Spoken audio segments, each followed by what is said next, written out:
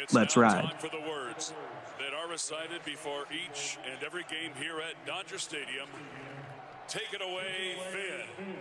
It's time for Dodger baseball.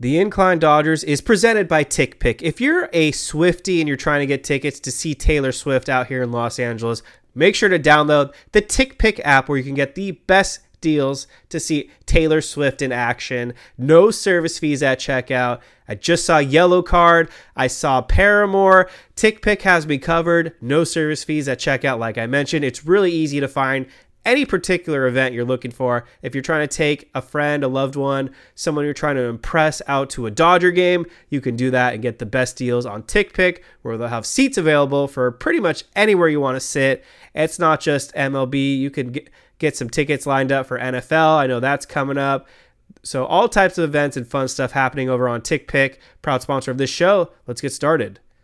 What is going on, Dodger fans? Hope you're doing well out there, and thank you for listening to another episode of the Incline Dodgers podcast post MLB trade deadline edition. We are recording the evening of August 1st with your Los Angeles Dodgers coming off a 7-3 victory over the soon-to-be Las Vegas current Oakland Athletics, led by Lynn. We will talk about his Dodgers debut. We will give you our thoughts on the MLB trade deadline and our takes on what the Dodgers did and didn't do earlier this afternoon. But the Dodgers are 60-45 as they get the win. They are now 2.5 games ahead of the San Francisco Giants for first place in the NL West, and they won the first game of 3 against the Oakland Athletics. So we'll talk about the Padres series that's looming as well. But let's get into it. So some of the big takeaways from today's trade deadline was Eduardo Rodriguez vetoing a trade to the Dodgers. We'll get into that. Dodgers were in the mix for Justin Verlander. That didn't work out. We'll get into that. Let me pass it over to Jake Reiner, who is back from Atlanta. So, Jake, give me your thoughts on the Dodgers trade deadline. You can focus on either today or the deadline as a whole. Let's hear your thoughts and if you approve or disapprove and where your head's at. So, welcome back. Thank you. Well, it was a bit of a letdown, I have to say. We were in on pretty much every big name pitcher that was out there, and we got none of them.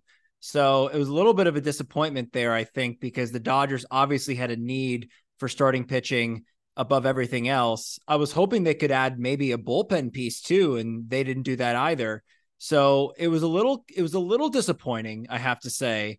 But reading what went down, especially with Eduardo Rodriguez, which we'll get into a little bit, and also just we can also talk about the Dodger tax too. We're not talking about the luxury tax. We're talking about how teams just love to run up the price on the Dodgers in terms of prospects, and it doesn't seem like they do that with any other team out there. So that was a bit frustrating. But I think this team, when healthy, is a competitive team that can make a World Series run. I really do. They just need more from the guys that they have. They need more from Gonsolin. They need more from Urias. They need Kershaw to come back. They need all these guys to be healthy and ready for the playoffs. And I think they got as good a shot as any. But yeah, I think they needed more. And I'm glad we got to take a look at Lynn tonight, which obviously we'll get into as well. But I at least they got him, and at least they got Ryan Yarbrough. I don't know what he's going to bring either, but yeah, a bit disappointing, but I'm not, livid. I'm not throwing my arms up and kicking and screaming about this. It just seems like they should have made a move, but didn't. Jake isn't throwing his arms up and doing the Dodgers dance either, it sounds like, in honor of Freddie Freeman. Get more to that in a second, but let me also introduce Chris Kamel, who's back pinch hitting for David Rosenthal, who's been about as reliable as Austin Barnes this season. The Outlet Forums, Chris Camello, back in the building to step it up. So glad to have you back, Chris. Jake just threw a lot at us right now. I can't talk because I'm still shook from the deadline, but A lot of good stuff we just heard. So, Chris, let me get your thoughts, and then I'll let you steer kind of the direction of where you want to take this show. Well, first of all, if I'm pinch hitting, and I'm a good pinch hitter, does that make me who? Lenny Harris or Dave Hansen going back your to Almeida signs? How about that? Almeida the tomato. Yes, I will take that. Circa 2004, 2005. Yeah, Almeida the tomato. That is me. Overall, the deadline I would say was a B minus. They addressed some needs. They got some right-handed bats. They got some starting pitching. They got some relief help. You know, I remember I came on this show a few different times, Kevin. What did I say? Look out for Joe Kelly. I know you were pushing for Kendall Graveman, and he is now starting. You know what's funny about all of these deadlines, even the NBA one? This is the year of the reunion tours. This is, the Beach Boys or the Rolling Stones or everybody getting back together for the reunions, baby. We saw it in the NBA with the Clippers and some of the guys that they got, and we're seeing it now with Kike Hernandez, Joe Kelly with their second stints with the Dodgers, Kendall Graveman and Justin Verlander, their second stints with the Houston Astros. So it's been a kind of a bizarre deadline from that aspect. But I thought they addressed the needs. Yes. Tuesday will go down as very disappointing. And probably, when was the last time any of us saw a player who had a no trade clause actually block a trade from a losing environment to a winning environment? And keep this in mind about Eduardo Rodriguez. This guy's won a World Series before. He was on that 2018 Boston Red Sox squad, infamously throwing his glove down after Puig hit a big home run against him. I believe that was Game 4 of the 2018 World Series. Oh, yeah. And he's having a pretty good year in Detroit. He's had his ups and downs. He's had some issues health-wise off the field.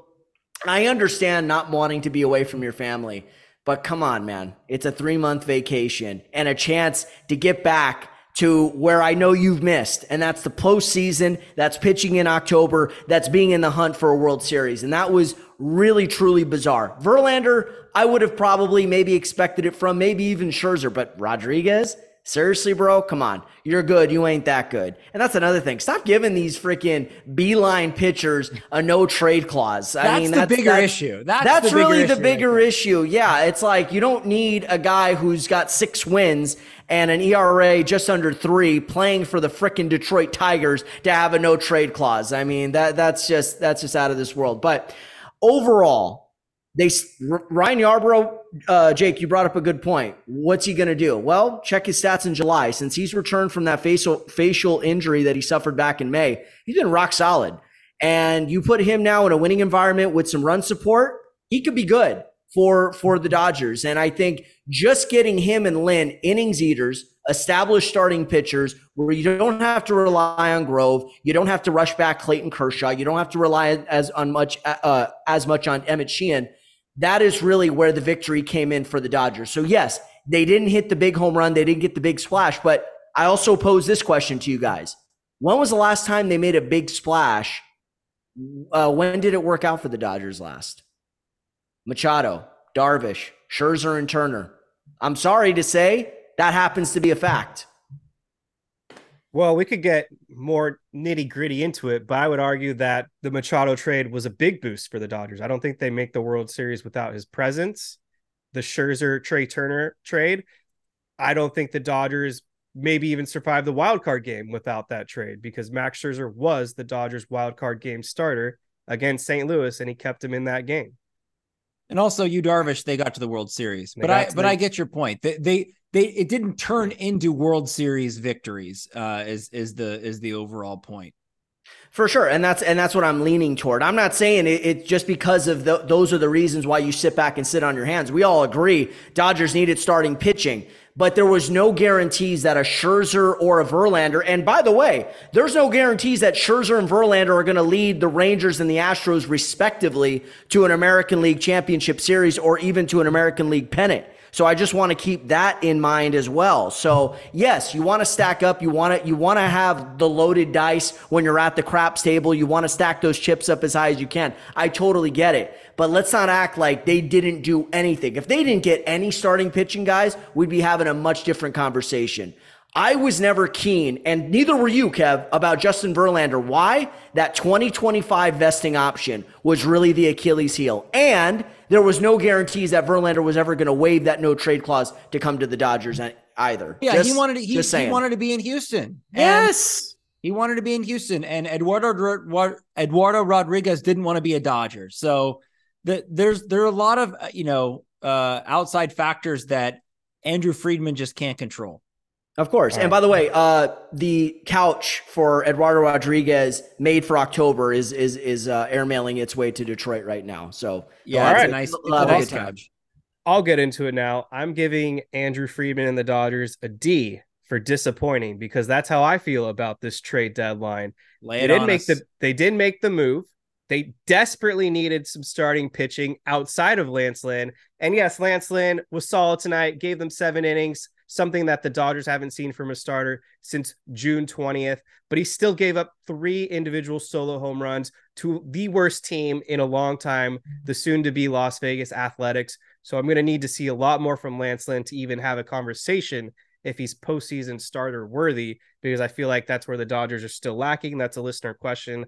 We'll get into more in a second, but why did the Dodgers put so many eggs in the Eduardo Rodriguez basket? I would like to know what the Dodgers had even offered for the Detroit Tigers, Eduardo Rodriguez, because I've never been that big of an Erod fan to begin with. This guy walks around like he's an ace when he's really a number 3, number 4 starter. He's on a bad Detroit Tigers team anyways. And you brought up a good point about get that couch ready. I mean, who the hell wants to pick Detroit over Los Angeles? Like, are you serious, bro? That is some very unserious idiot of the week material right there. Erod, pathetic. He wasn't even that great in that World Series game. Anyways, you brought up the Yasiel Puig home run. He got lit up by the Dodgers. Wouldn't have liked him on the Dodgers anyways. So I'm disappointed that he was even really a target for the Dodgers. I know they were in the market for Dylan Cease, but the asking price was sky high. It seems like things were just too last minute anyways to even pursue that route. But why not be more aggressive for Jack Flaherty? Why didn't they pull off a move for Jordan Montgomery? Lucas Giolito, they could have easily upped to the Angels, no problem to bring in Giolito. So I'm not entirely sure what the mindset was with the Dodgers. And then on the Justin Verlander front, I doubt he would have vetoed a trade to the Dodgers. Where I think the Dodgers screwed up was they waited too long. They let the Astros get into the hunt. Once the Houston Astros were kind of more aware of what the asking price was, because the Dodgers clearly weren't willing to offer a lot, which I understand because it's a lot of money. But the reality is the Astros are only paying Justin Verlander $29 million to cover the next 2.5 years. That's nothing. So that's why the Astros did that trade, because they, in my opinion, they won the trade deadline this week with Verlander and Kendall Graveman coming back. Yeah, they gave up some of their top prospects, but come on. Verlander won the Cy Young last season. They just had Valdez throw a no-hitter today. It's hard to convince me now that Houston's not the favorite in the American League. So I'm disappointed that the Dodgers weren't at least more aggressive in the Justin Verlander deal. It seems like the package the Dodgers would have had to offer would have included Emmett Sheehan. I don't know if I really wanted to trade them Sheehan, but Verlander would have been a complete game changer for the Dodgers. So I'm kind of disappointed that there was a whole waiting game and they let teams like the Padres, the Giants, and the Astros get into this mix. Just get the deal done if you're interested. Like, what was the holdup? Yeah, and it seems like the Dodgers have a plethora of other talent that isn't Bobby Miller and Emmett Sheehan and some of these really top guys like Michael Busch and Landon Knack. I mean, there are so many other options that Diego Cartaya. I mean, there's so many other ways that they could have gone to get this deal done, but it's sort of like we don't really know what was discussed during these deals or what players were discussed and how it all broke down.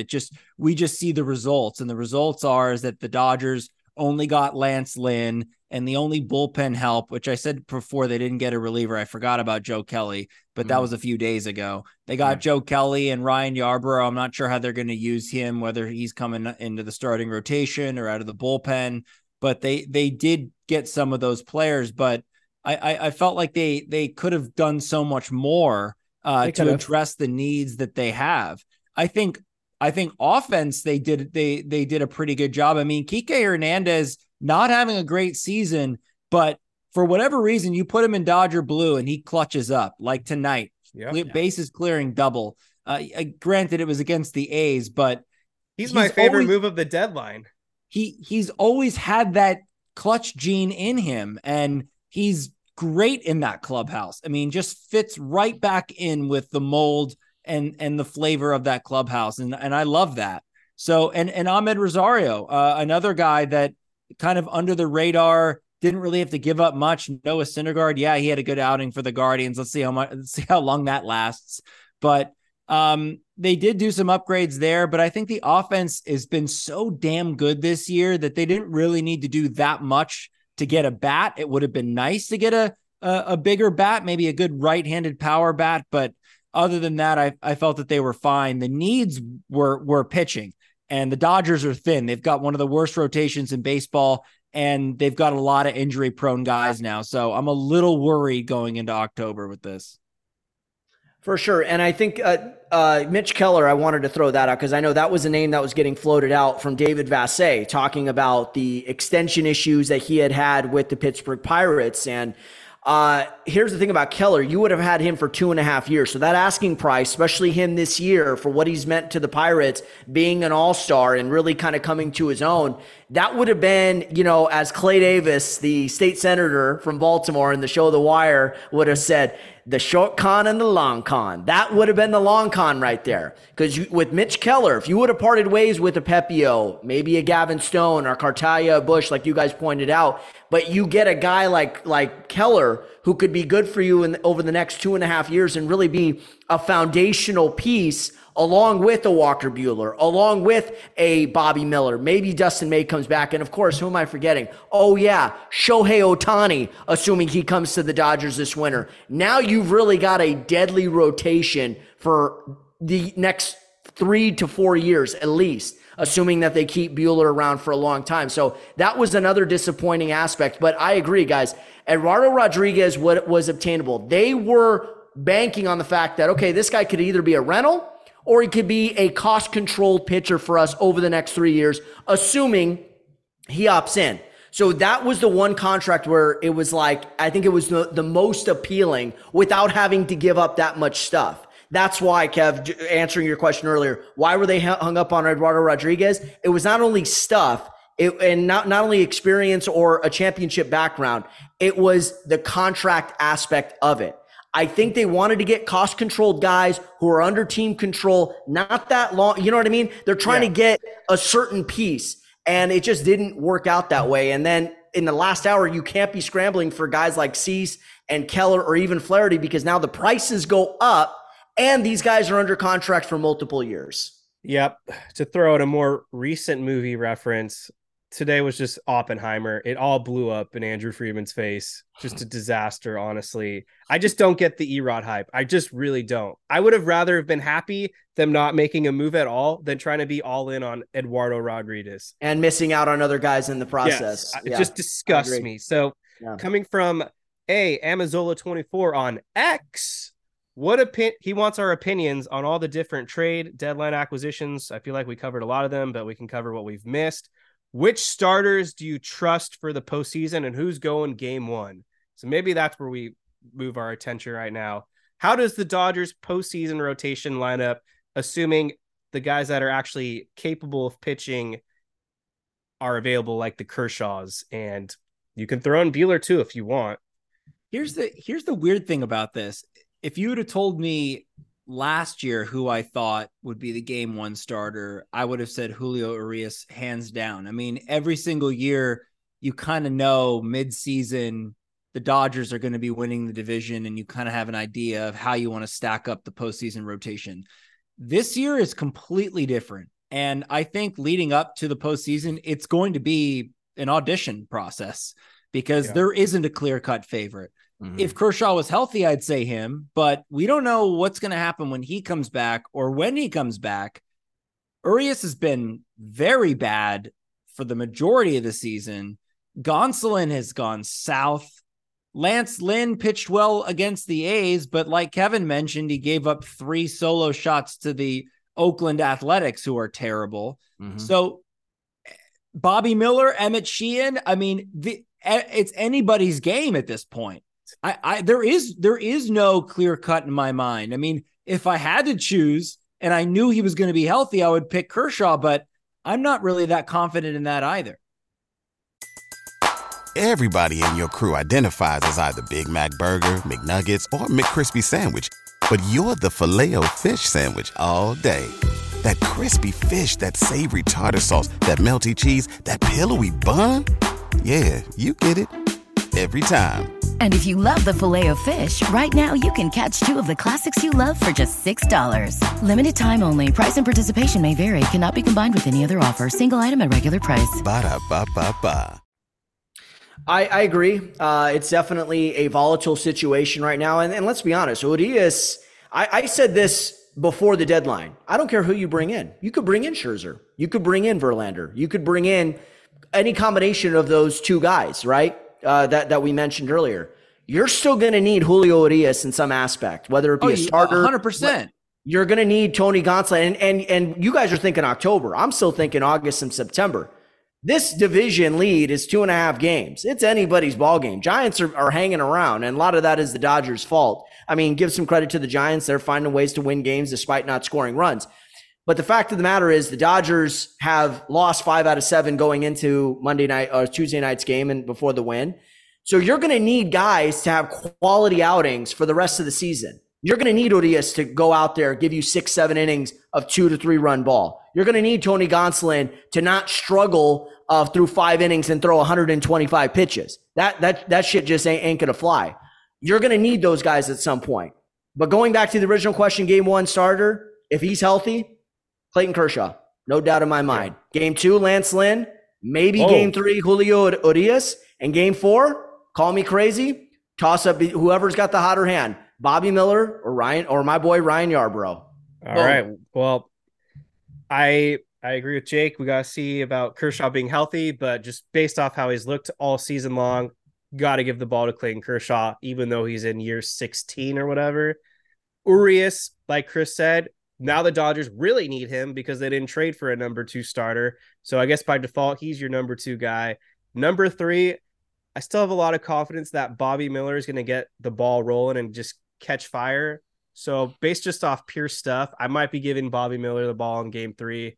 And then, the final spot, it's really just a toss-up between Tony Gonsolin and Lance Lynn. Tony Gonsolin's been dog crap the last month or so with a 7.5 ERA. And then Lance Lynn has given up like 30, 31 home runs this season. He's like another Andrew Heaney, essentially. So that's going to be a battle between those two. And I guess we can't count out the 2 other Ryans, one of them being the new one, Ryan Yarbrough, and then the guy within the Dodger system, Ryan Pepio, who's made 3 or 4 rehab starts now and has been amping his way up. So if they can get Pepio into this rotation in some capacity, I guess by August 15th, that gives them about 6 weeks to be stretched out and potentially find a way into this postseason rotation. God, I don't want Pepio. I really don't. He's shown me 0, nothing. I don't even want to test it. Well, wait, are you guys talking about Ryan Pepio or Kendrick Nunn? Hey, what's the difference? The longest lasting strain / bruise in the history of American team sports. It's just insane. He's the reason we've had to freaking watch Michael Grove pitch batting practice every time out. Here's the other point I wanted to bring up deadline wise. What were the Giants doing? They literally did nothing but add AJ Pollock. I don't know why they didn't do anything else. And then the Diamondbacks are weird too, where they got Paul Sewald, but why did they give up Andrew Chafin? And then they got Tommy Pham too, right? So I don't know. The Giants and the Diamondbacks, like you say, Chris, are right there and have a chance to overtake the Dodgers. Why didn't they do more? Yeah, very disappointing. Well, I think them and the Yankees had the most disappointing deadline. Sorry, Kev, go ahead. No, you're good. Yeah, I don't know too much about the prospect the D-backs got in exchange for Andrew Chafin, but maybe it's going to end up being another Josh Fields for Yordan Alvarez. Who knows? Also, maybe. I think Chafin's probably an expiring contract. They probably just wanted the prospect. I get what they're doing. They don't want to really give up the farm because they know they're still probably a year or 2 away from being legitimate contenders. I think teams in the past, like the Padres, have made that mistake where they just go all in too early. So I actually like the D-backs being patient. It might pay off. So we'll see. Yeah. Say it like the YM1. Are we ready to tar and feather the front office after the deadline? He has a lot of fears about this Dodgers rotation. Well, Kevin is. So this is what I'll say. If they don't get Shohei Ohtani now, because clearly the plan this last year has been not punt. I don't like when people say they've punted the last offseason or are tanking, because they signed great equity players like JD Martinez, and then Noah Syndergaard didn't work out. But, you know, I get the mindset. But if they don't sign Shohei Ohtani now in the offseason after kind of throwing in the towel in a sense in 2023, there's going to be a lot of pissed off Dodger fans, including myself. And I think that's where they're potentially setting themselves up for a lot of backlash if they don't make the big moves this upcoming offseason. Well, yeah, I mean, they are pushing all their chips into the middle, and they're putting a lot of pressure on themselves to get Shohei Ohtani. And I too will be one of those Dodgers fans that won't be happy if they don't accomplish that.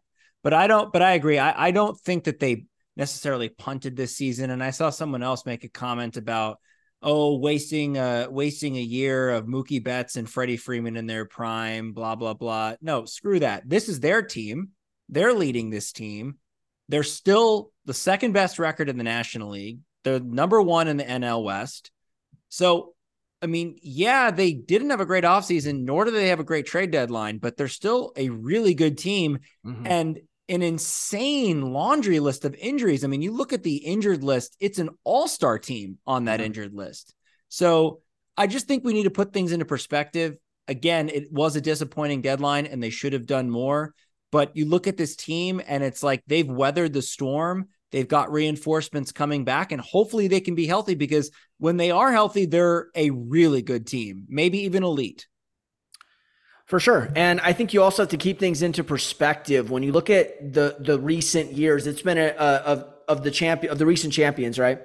It's been a mix of either the top tier teams like the Astros last year, or the 2016 Cubs, or the 2018 Red Sox winning it all, or a team that just kind of slaps somebody upside the head while they're not looking, like the 2019 Nationals, like the 2021 Braves. That a team that gets hot at the right time, things work out for them, and then all of a sudden it's like, man, where do they come from? How did an 88 win team, how did a 91 win team, how did a wild card team win the World Series? It's not about who you play, it's about when you play them. And the fact of the matter is the Dodgers there's still enough runway here. When we talk about our issues with Urias, when we talk about our issues with Tony Gonsolin, our concerns with Clayton Kershaw's health, there's still enough time for these guys to come back and to catch lightning in a bottle. Right? There's still enough time for Will Smith to get his stuff together. There's still enough time for JD Martinez to get healthy. There's still enough time for the chemistry for this group and integrating the new guys to come together at this point. So yeah, it was a disappointing deadline in the aspect they didn't get that big, sexy name, but this is still a damn good squad. They still address some needs. And now it's just about, can they get hot and really go after and really, take down a team like the Braves or the Brewers or the Reds or whoever they end up facing down the road. Dennis Byron on X asking us, do we have confidence in Ryan Yarbrough? Was the front office too hesitant to make a big trade for Lucas Giolito or Jack Flaherty? Chris, I already believe you touched on Yarbrough pitching pretty well over his last 3 starts, 18 and 2/3 innings, just 5 earned runs. Do I have confidence in Ryan Yarbrough? Not really, but maybe he'll end up like another Tyler Anderson. He's not really a strikeout pitcher. 29 strikeouts over 51 innings thrown, a 4.24 ERA. And to be consistent, I said it a couple weeks ago, I don't trust pitchers from the Kansas City Royals. I'll field this one first, I guess. Here's the thing with Ryan Yarbrough. I don't mind that I don't care about 29 strikeouts over 51 innings. You know what that means? Low pitches. That means he could probably have an 8, 9, 10 pitch inning, and that allows him to go longer, which puts less strain on the bullpen, which means he could be efficient. Now, you're right. They're taking a heck of a chance, but it's low risk, potentially high reward. Is he an upgrade over Emmett Sheehan, over Michael Grove? Yeah, he is. Just like Joe Kelly was an upgrade over Phil Bickford and Justin Brule. So I think that's the aspect to kind of keep in mind, not to mention If you want to get him into the bullpen and have him as like a long reliever type, you could do that too. So I think that's what they like about Ryan Yarbrough. He could start, or he can come out of the bullpen. He can get you quick outs. He doesn't mind pitching to contact, a lot of soft contact. Kind of reminds, I think the Tyler, that was the first thing I thought of too when they got him was, this guy a Tyler Anderson, Andrew Heaney, flyer type guy, low risk, potentially high reward. And I think that's what they potentially could get out of him. But who knows? The sample size is small. At least he's a healthy left-hander this go around. Exactly. They gave up Devin Mann and Derlin Figueroa to acquire him. Dodgers, Devin Mann, the spring training hero. I Yeah. always see him every single season. So it's going to be sad to not see him at the Camelback Ranch. Yeah. He was having a good year. I think he had like a 950 OPS in Oklahoma City.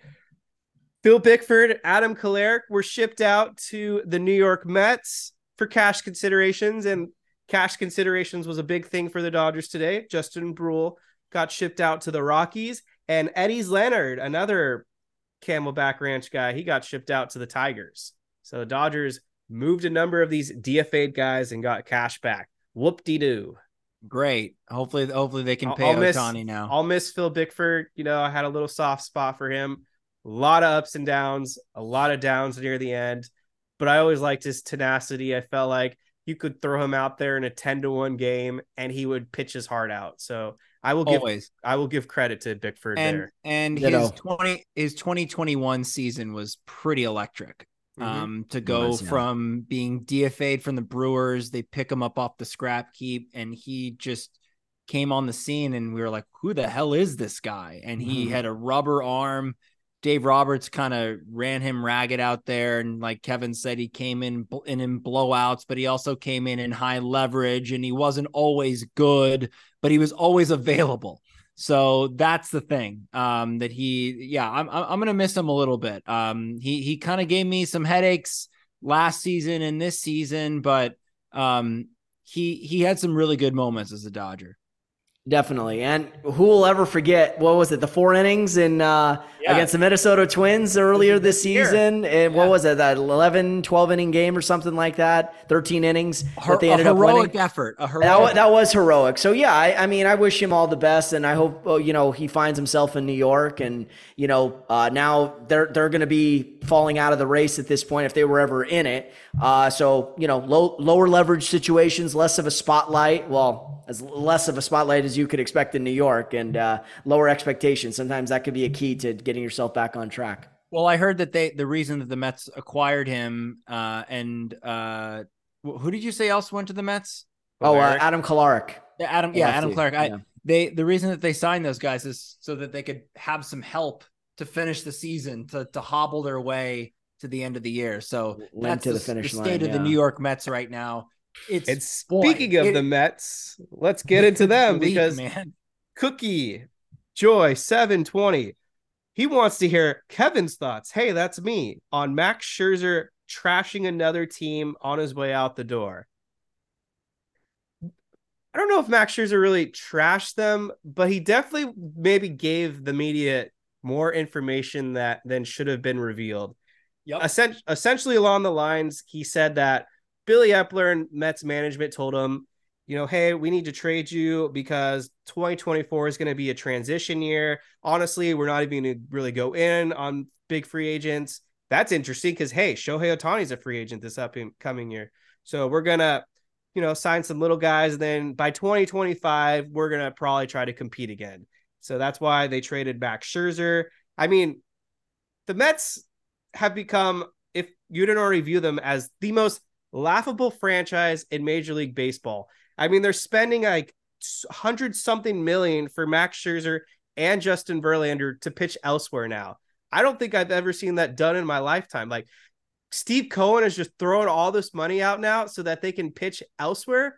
And it's not even like the prospect returns that they got were that impressive anyways. I mean, they got Acuna Jr.'s brother from Texas, and then they got the Astros top prospect, who's like the 65th overall outfielder. And they didn't get a single pitcher in return for both Verlander and Scherzer. So what the hell are they doing? I don't know. And it all started this offseason when they got Scherzer, they got Verlander, and then it was reported that they got Correa. Yeah. And then that didn't happen. That should have been the sign. I mean, it's unbelievable what has happened to that franchise year in and year out, and just the way in which they lose. I mean, it is incredible. Whether it's on the field, off the field, injuries, bad contracts, they always find a way to just absolutely implode at the worst time. Sometimes it's in the middle of the season. Sometimes it's right at the end where they collapse. Sometimes it's in the playoffs. It doesn't matter when, but it'll happen. And you can almost guarantee that. Yeah, and I think Scherzer's saying that with a level of disappointment, because one of the reasons why he went to the Mets was, hey, billionaire owner, money's no object. We're gonna get this team on track. We're gonna go for it. We're gonna try to put ourselves in a World Series for the next 3 years.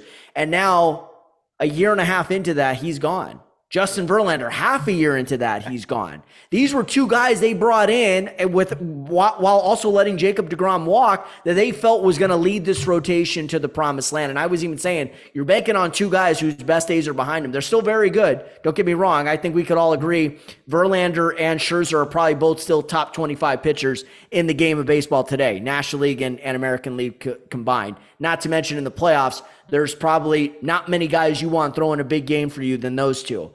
The fact is, they went all in and vacated from it too soon. Yeah, they struggled this year. They're in a competitive division. Marlins are good. Phillies got a way to get it together. Braves have been a juggernaut.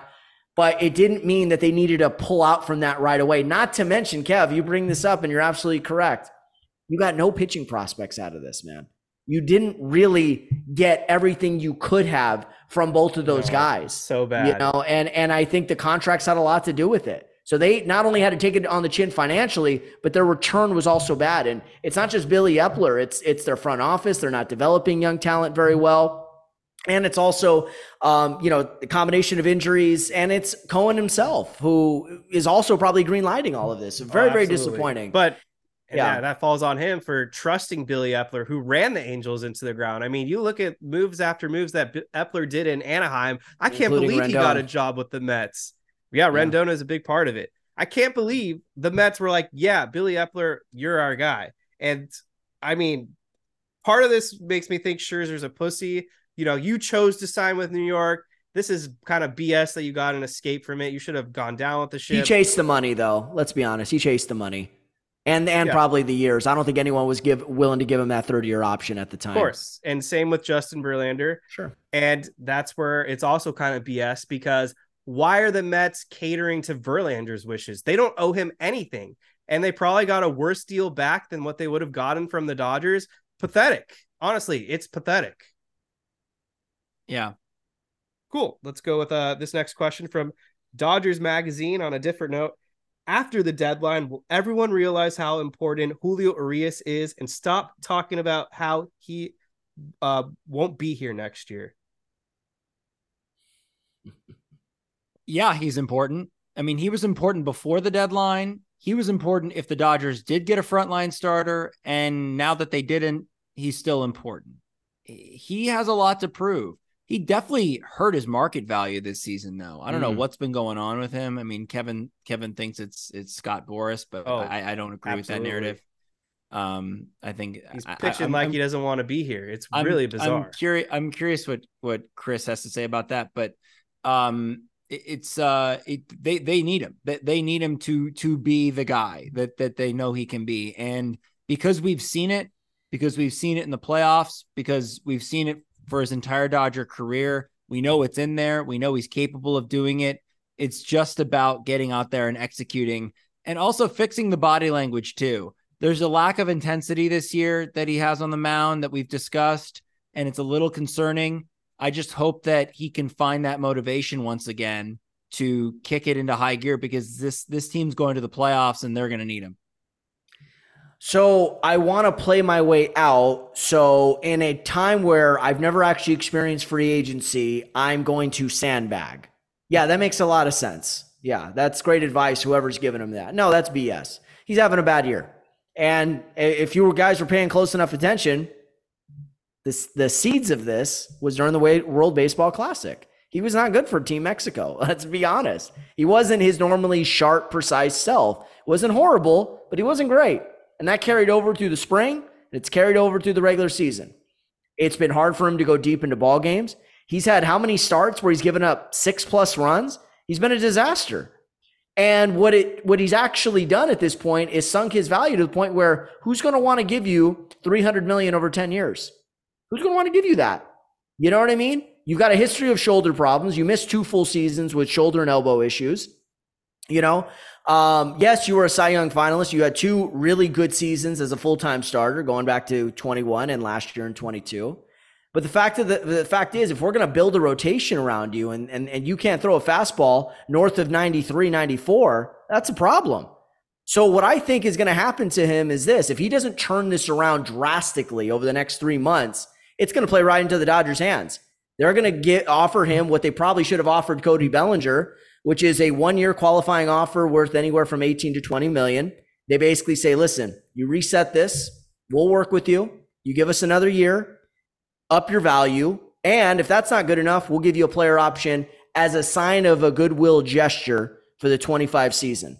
And if you ball out, just like I'm sure the Lakers said with D'Angelo Russell, you ball out this year, it works out. You opt out. Now you can get a long-term deal with us or somewhere else. If it doesn't work out or you get hurt or something, you opt in and we do this process all over again. Yep. But that's that. Unless he drastically turns it around, not even Scott Boras will be able to save him, in my opinion. I don't think anyone out there is going to sink a decade-long contract to a guy who tops out at 92, 93 on the gun. Yep. And that's a big point you just brought up is his velocity has also just been down this season. And usually for lefties, those don't go up typically. So what I need to see out of Urias these next 2 months is that he needs to pitch like his head's still in Los Angeles, because it looks like a lot of these starts, he's in vacation mode where he's thinking about that next contract, thinking about free agency, because that's what I'm trying to say with Scott Boras is I feel like there's just too many conversations going on. He needs to cut off that communication. Just focus on this freaking year, and then you can worry about your contract and free agency in the offseason. That's all I can ask. 100%, because the Dodgers are going to need him. And I love Julio. Love his intensity. Love what he brings to the table. Love, this is the kind of guy you want to be in a foxhole with.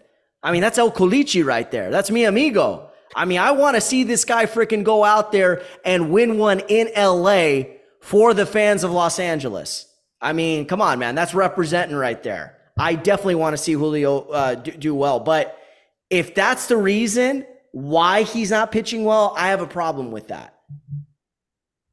Dodgers went 13-10 in the month of July. Freddie Freeman had a monster month, hit 359 in July, 1,123 OPS, 20 home runs, a number of bombs. If you're looking at the MVP race right now, I think it's down to 3 players: Ronald Acuna Jr., Freddie Freeman, and Mookie Betts. Freddie Freeman, my goodness. Yeah. Just another incredible game.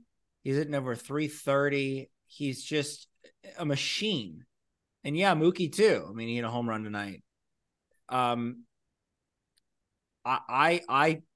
personally think it's Freddie Freeman. That's my pick. I know that Acuna has the stolen bases. He's on the slightly better team. He's the popular media pick, I would say. East Coast player, definitely has that advantage, but I don't know. You can't watch Freddie Freeman and tell me that he's not an MVP. He would win it most years for sure. It's getting pretty close. I think Freeman is like narrowing the gap. Their WARs are, I think, 5.6 versus 5, but then again, Freeman had like a 4-hit night today, so it's probably like 5.6 versus 5.1 now. But Acuna has that advantage. I mean, he's playing for the Braves. That's, America's team, East Coast. He's got the hype. He's Acuna. He's flashy and he's really athletic and all of that stuff. And he's a great player. So he's got all of those external factors working for him too. Yeah, but I think Freddie, this has been an impressive season. I mean, last year he was really good, but you also had Trey Turner there. The Dodgers were just so dominant and everything. He wasn't even a finalist last year. None of those three were Turner or Betts, and they were all having MVP caliber seasons. I agree. I think Acuna, I would put him ahead of Freddie Freeman, but it's close. I think Freeman is right there, and he's just doing it all defensively, offensively. The guy's a hitting machine. He hasn't had many lulls. He drives in runs. He's just a workhorse, man. There's a blue collar mentality and there's a no nonsense about him, but still kind of like this quiet, smiling confidence that, hey, man, everything will be all right. We'll be good. What do you say, Jake? Like that kind of guy where it's like, yeah, everything's going to be good. Thanks, Fred. Can we never see Michael Grove start for the Dodgers again? I can't think of a worse season I've ever seen from a guy that's thrown this many innings for the Dodgers. He got absolutely steamrolled, boat raced by the Reds the other day. The game was already over, 3 batters in. Ellie De La Cruz took him deep. Joey Votto, I think, took him deep twice. 8 runs. He almost took him deep. He almost took him deep twice, but James Outman robbed him. That's right. It would have been twice. Can I say something about Grove real quick? Okay, first of all, he's trying to be a Walker Buehler knockoff with that delivery, and all I have to say with that knockoff is knock it off. Here's the problem with him. A lot of problems. His stuff actually isn't bad. Here's the problem. When he's missing on his spots, especially when that slider's over the plate, they are hammering him. So it's the fact that it's like saying, oh, I only missed 10 strikeouts.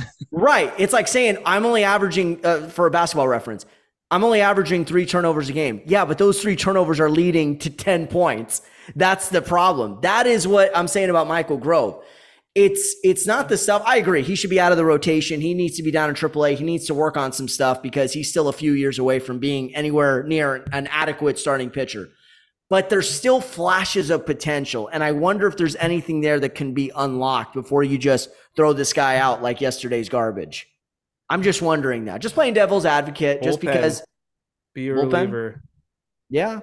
Actually, you did like that idea, right? You liked him getting 2 scoreless innings. I thought that's how he should have been the entire year, but obviously with injuries and all that, it really changed the narrative with how they had to use him. But I think his season would have had a far different outlook if he was a reliever, because I think he can get it done for 1 to 2 innings. But yeah, they made him wear, 6 innings, 8 runs. He pulled this shit off against the Diamondbacks too, like way back at the start of the year where he gave up like 10 runs to them. Right. I can't handle it. I honestly cannot handle another start by brutal. Michael Grove. I'd rather give me Dallas Keuchel over him at this point. Wow, well, that's a throwback right there. I thought you were going to say Dallas McPherson. I was like, is he still in the MLB? Dallas Keuchel just got DFA, didn't he? He opted out. He opted out. Okay. Who was he even with? Twins. He has like a 1-something ERA. I had no idea. Yeah, he's really trying to get back. No idea he was with the Twins. Did he ever pitch for them? No. Okay, so we can't use him on Immaculate Grid. Michael Grove. Oh, go, Jake. Michael Grove. I mean, man, I agree with you, Chris. He does have the stuff. You see the potential. He's got swing and miss stuff. He does. I mean, he struck out 10 guys. He also gave up 10 runs. That's a problem. And that's a huge problem. And I think it was our pal Doyers Dave who mentioned this, but it was like the Dodgers watched Michael Grove get absolutely destroyed by the Reds and then didn't get a starter at the deadline, which is a really good point. It's like you watched that performance and you didn't do anything. I would have made a move that day if I was in the front office. Like that is just unacceptable for a World Series contending team. And it's just unfortunate. I mean, he's had to pitch. They have nobody else. Pepio died. They don't have Bueller. May died. Syndergaard was horrendous. Stone just didn't have it. Although terrible. I think I would still ride with him over Grove.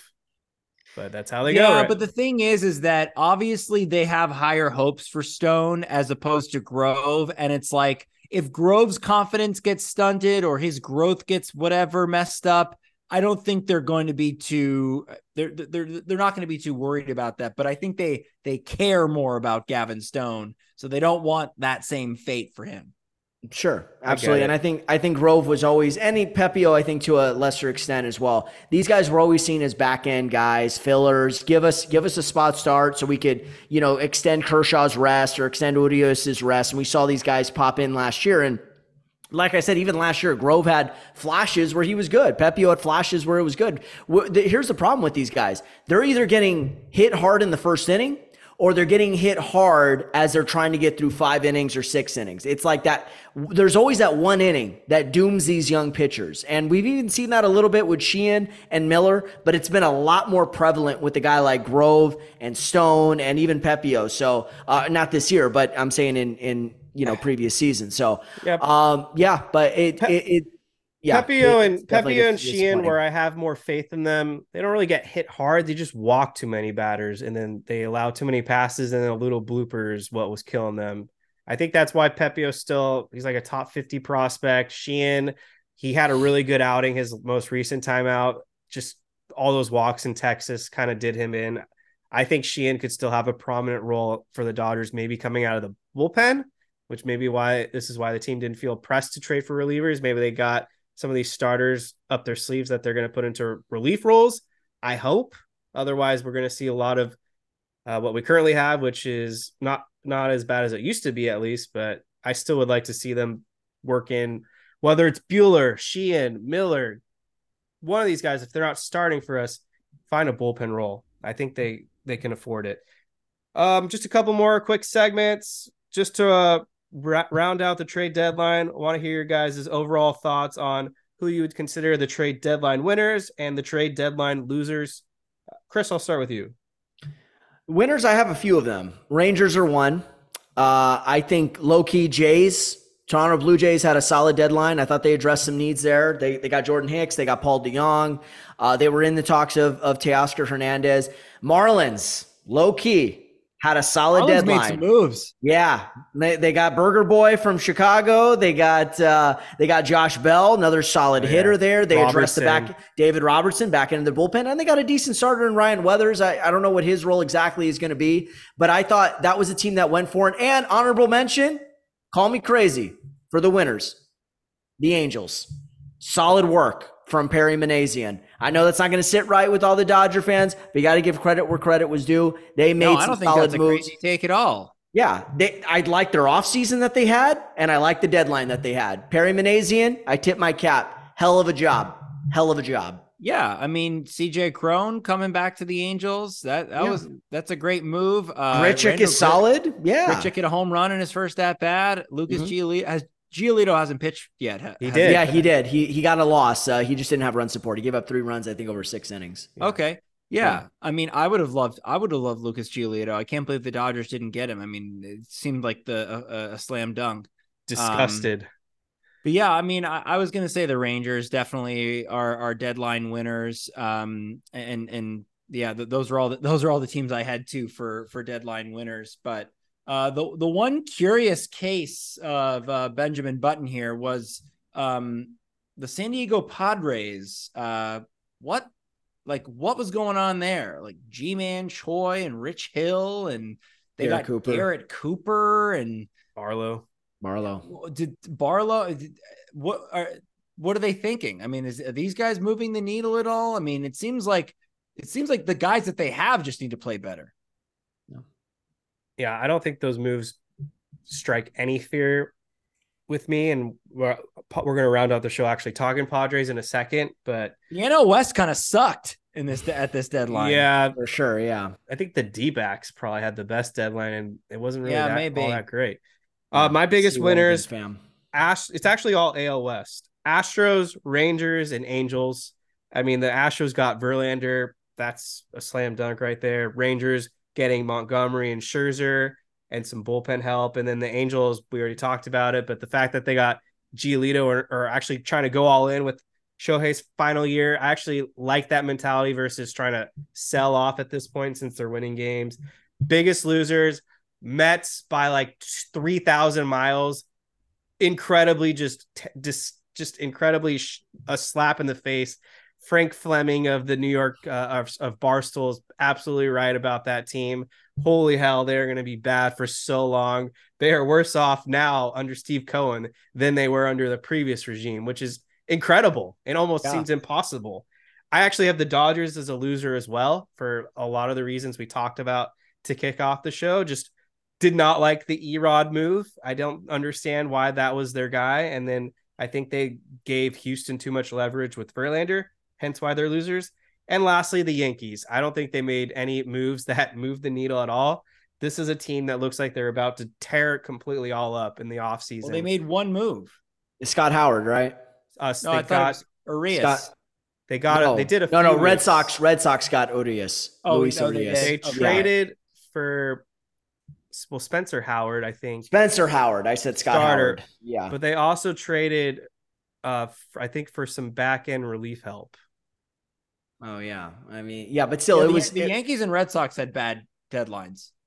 But Yankees, New York really had a bad day. New York had a bad week between the Mets and the Yankees. That was very disappointing. I'll also throw this team in there. St. Louis. Not to say that they should have traded Arenado, but they had some other pieces they could have gotten some value for. And I'm not even talking about the ones that were reported on. I'm talking about the Dylan Carlsons, the Tyler O'Neills. I thought they should have maybe traded Giovanni Gallegos as well. I thought he had some value, and even Miles Mikolas. I'm surprised they didn't decide to ship off some more of these guys, but I understand, like, we've got a young team coming up. I think John Mozeliak at the end of the day said, you know what, we'll revisit these conversations in the offseason. This could have just been an outlier season because they've been in the postseason, in the wild card game, in the wild card series, and a division winner each of the last few years. And this year, for whatever reason, they were just bad. But I still would think they were losers because they could have gotten rid of some of those pieces to make room for some of their call-ups over the next year or two. Yeah, I posted the tweet, and I'll keep it anonymous since I don't think they want me to say who it is, but a source did tell me that, and let me know what you guys thought about this. The Cardinals were asking the Dodgers for Michael Busch, James Outman, some top pitching prospects, most likely including Bobby Miller. And then we don't know if that would have included Max Muncy and or Chris Taylor for Nolan Arenado, at least. Would you have made that move? I don't think I would make it with Bobby Miller involved, but would you have traded Busch, Outman, and some pitching prospects for Arenado? That's a lot. I don't know. I feel like Outman to me is untouchable.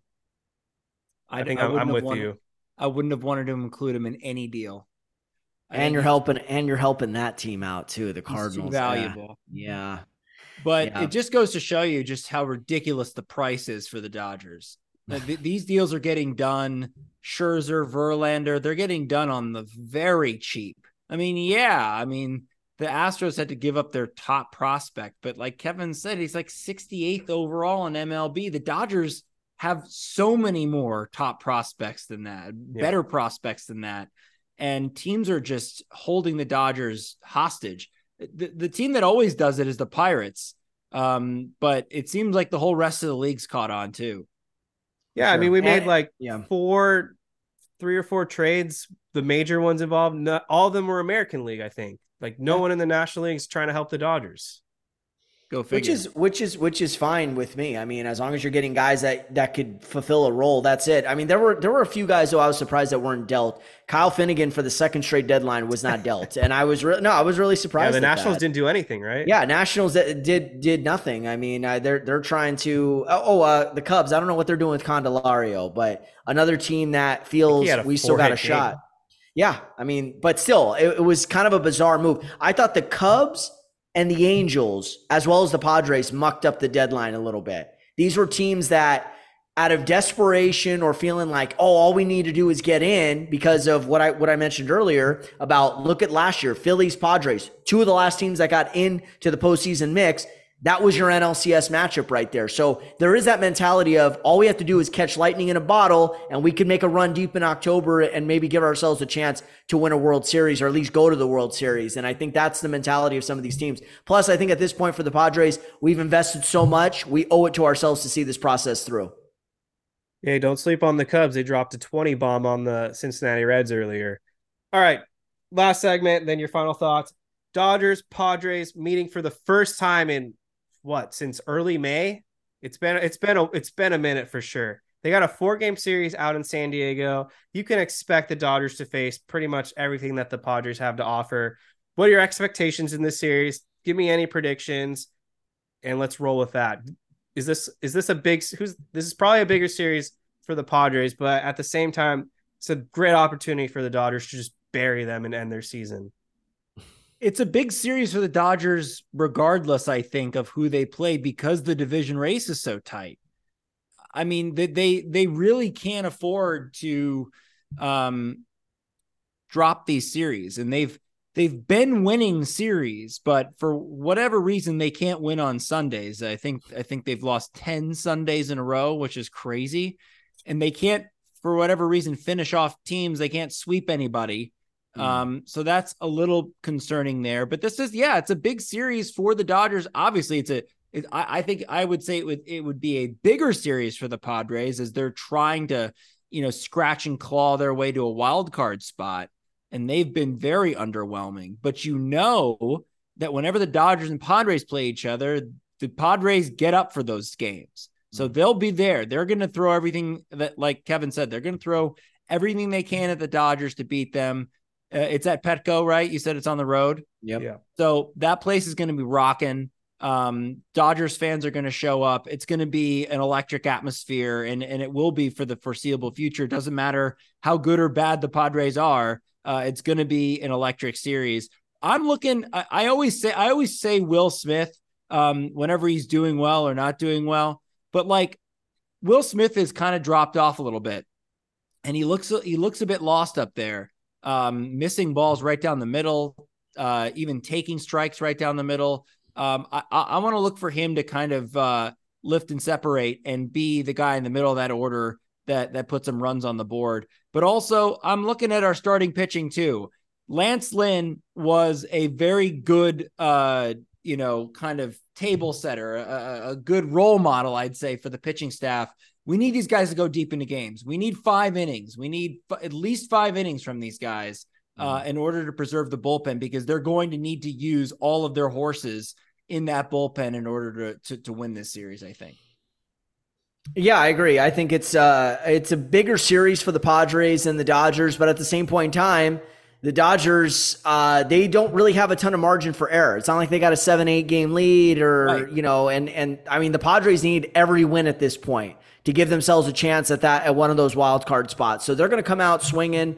But we know this offense at times, it's really boom or bust. They're either scoring 8 runs like they did on Tuesday night, or they're scrapping and clawing just to get 3 runs. So it's really going to come down to, can the Dodgers pitchers not only go deep, can they be effective? That's what it is. Can they give the offense a chance to win some of these games? And it's going to be tough in this series to not have a Clayton Kershaw go out there, to not likely have JD Martinez. I don't think he's going to probably come back in this weekend series. It wouldn't shock me if we don't see him for another week while he recovers from the hamstring injury. So I'm really interested to see how the Dodgers come out and how hard that the Padres play them. Padres are coming off of an impressive sweep at the hands of the Texas Rangers. And I think that's another reason why they were buyers at the deadline. It's like, hey, we could still beat some of these elite squads. We just need something to give us a kick in the rear. And if we could add some experience like Choi, like Hill, Garrett Cooper, and sharper bullpen with Barlow, why not just go all in at this point? So, but I'm really intrigued to see what we see this weekend. If I had to guess, Padres take 2 out of 3. They're playing 4. Split. 2-2. Okay. Fair enough. I could see that. Haven't really done too much digging into this series and what to expect, but I will say, I think it's going to get scrappy. I'm calling it now. There will be some type of altercation between the dugouts. This has been brewing for a long time. I think this is the right time for somebody to get into it with somebody else. If I had to guess, Trent Grissom will probably irritate someone on the Dodgers. Maybe it's a Peralta Grissom showdown. Big series for let's go with Mookie Betts. Why not? He's been kind of in a little bit of a slump.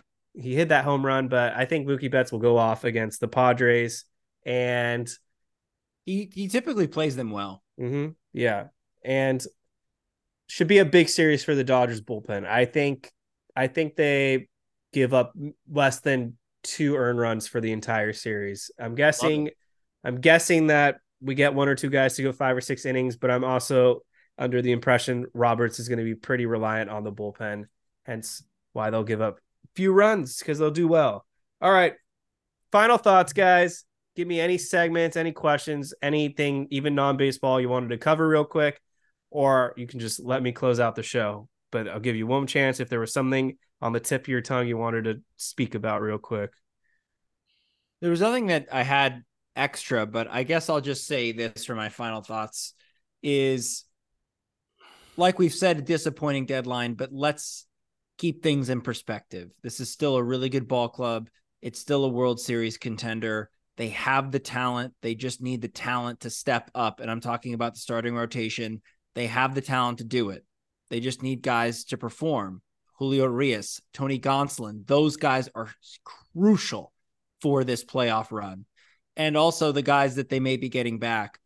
Walker Buehler seems to be a guy that is on the path to a return. I believe in him. I've seen some of those videos he posts, and he seems really confident that he can make it back. And wouldn't that be amazing to have him be a part of this team somehow, whether it's in the rotation or even out of the bullpen?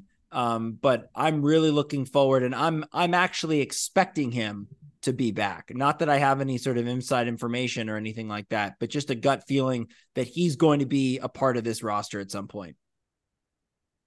Well said. And just to kind of piggyback back on that, internal improvement. I think that's really what it comes down to. The talent is here. I don't think there was a move out there that didn't have a ton of risk. So for everyone like yourself, Kev, to say that it was a D, I just simply don't agree with that.